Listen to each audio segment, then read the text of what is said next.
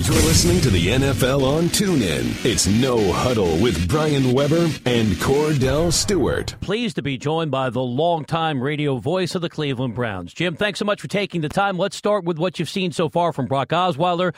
And do you think he's already won the starting job? Well, I think if he's won it, and there's a lot of indication that he has won it, I think it's more of a reason that they're very, very concerned about putting DeShone Kizer in right away as the starting quarterback. I mean, in their master plan, I think if you go back into the offseason, I think that number one in line was Cody Kessler. If he could come in and handle the position, he would be the starting quarterback for the Browns, and then they would probably do something, either cut Brock Osweiler or try and trade him and then really bring Kizer along. But Kessler wasn't able to do that. Osweiler's come in right now.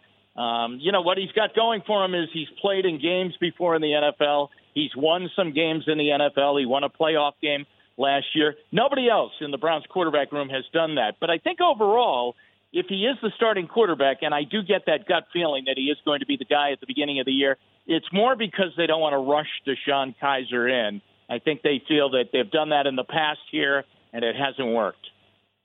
Jim, when you look at how the Cleveland Browns are playing, especially on the defensive side, having Coach Greg Williams on that side, he's really creative when it comes to positioning guys to be able to make plays, disguises, so on and so forth. But when you look at how, and correct me if I'm wrong when I say his name, Brian Calhoun, when it came to the hit on Odell Beckham, give me your take on, was it questionable? Was it a questionable hit or not? He's a young defensive back. When the play happened, obviously bang, bang play.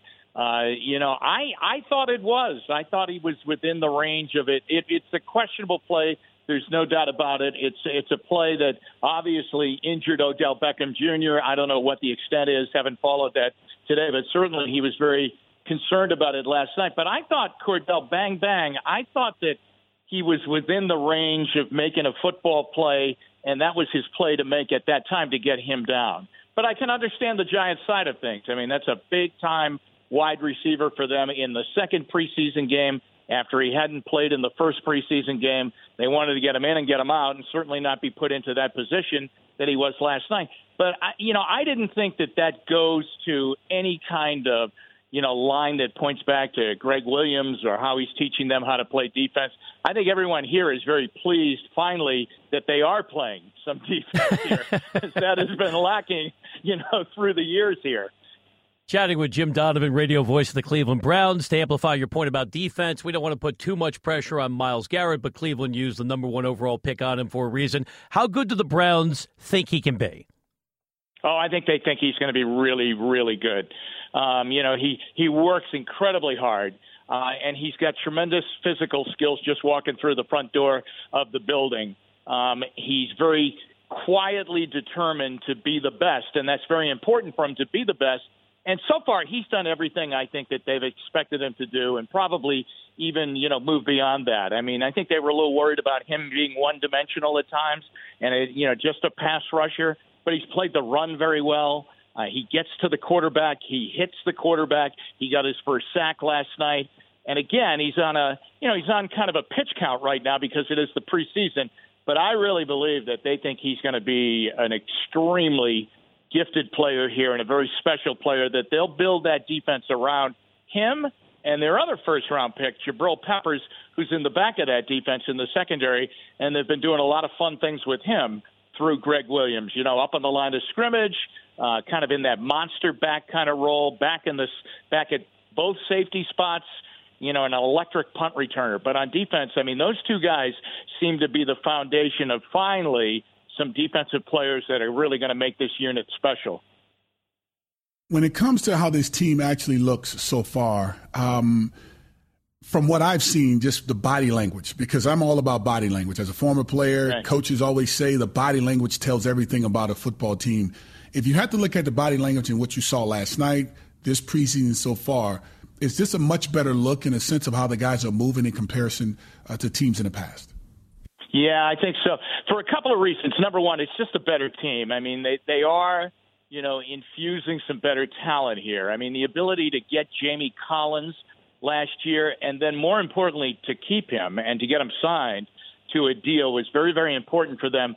You know, Cordell, the Browns players, coaches, fans, everybody in Northeast Ohio, nobody wants to go through what we all went through last year, a one-win season that was really a wide right field goal away from being an 0-16 season. Nobody wants to go through that again. So just with that being the theme, they've come with a lot more pep in their step and more determined to get that bad taste out of their mouths. But the other thing is, I mean, they really have, I think they have the right guy as head coach.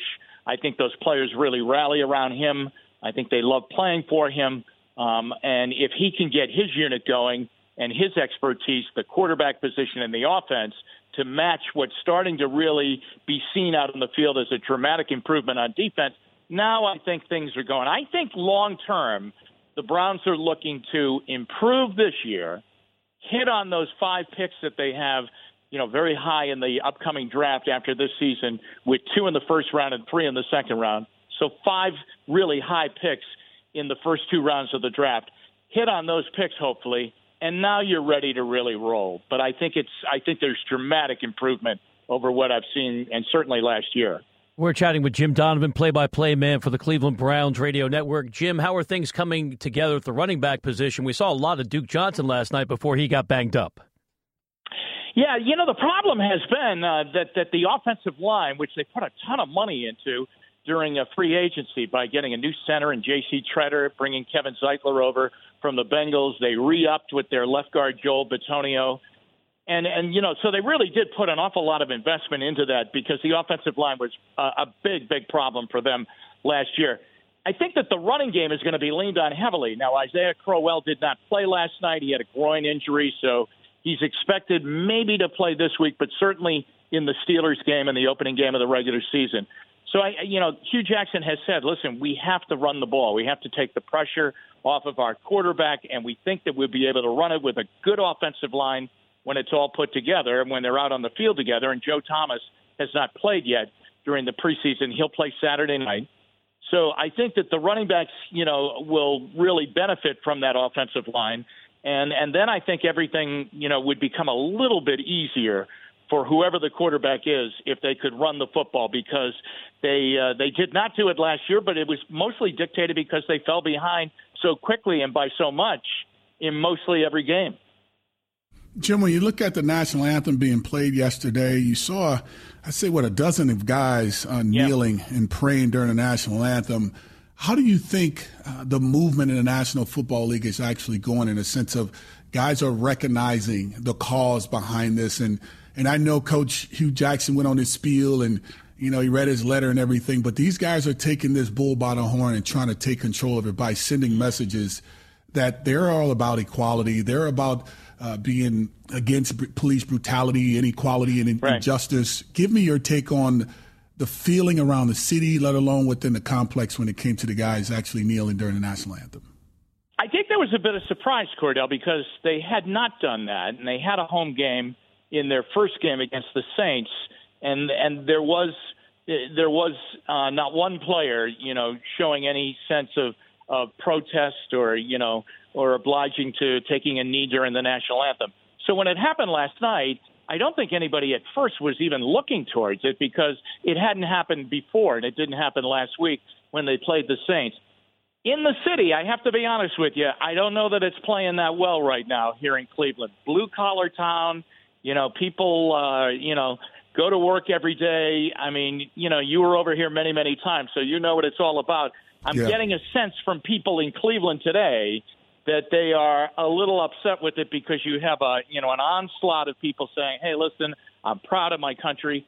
They're not hearing the players' reason for doing that. I don't know that the Browns' 12 players that were involved in that last night during the national anthem explained themselves very well in the post-game locker room. Jim, we appreciate the information. Thanks so much for giving us a few minutes a day on the NFL on TuneIn.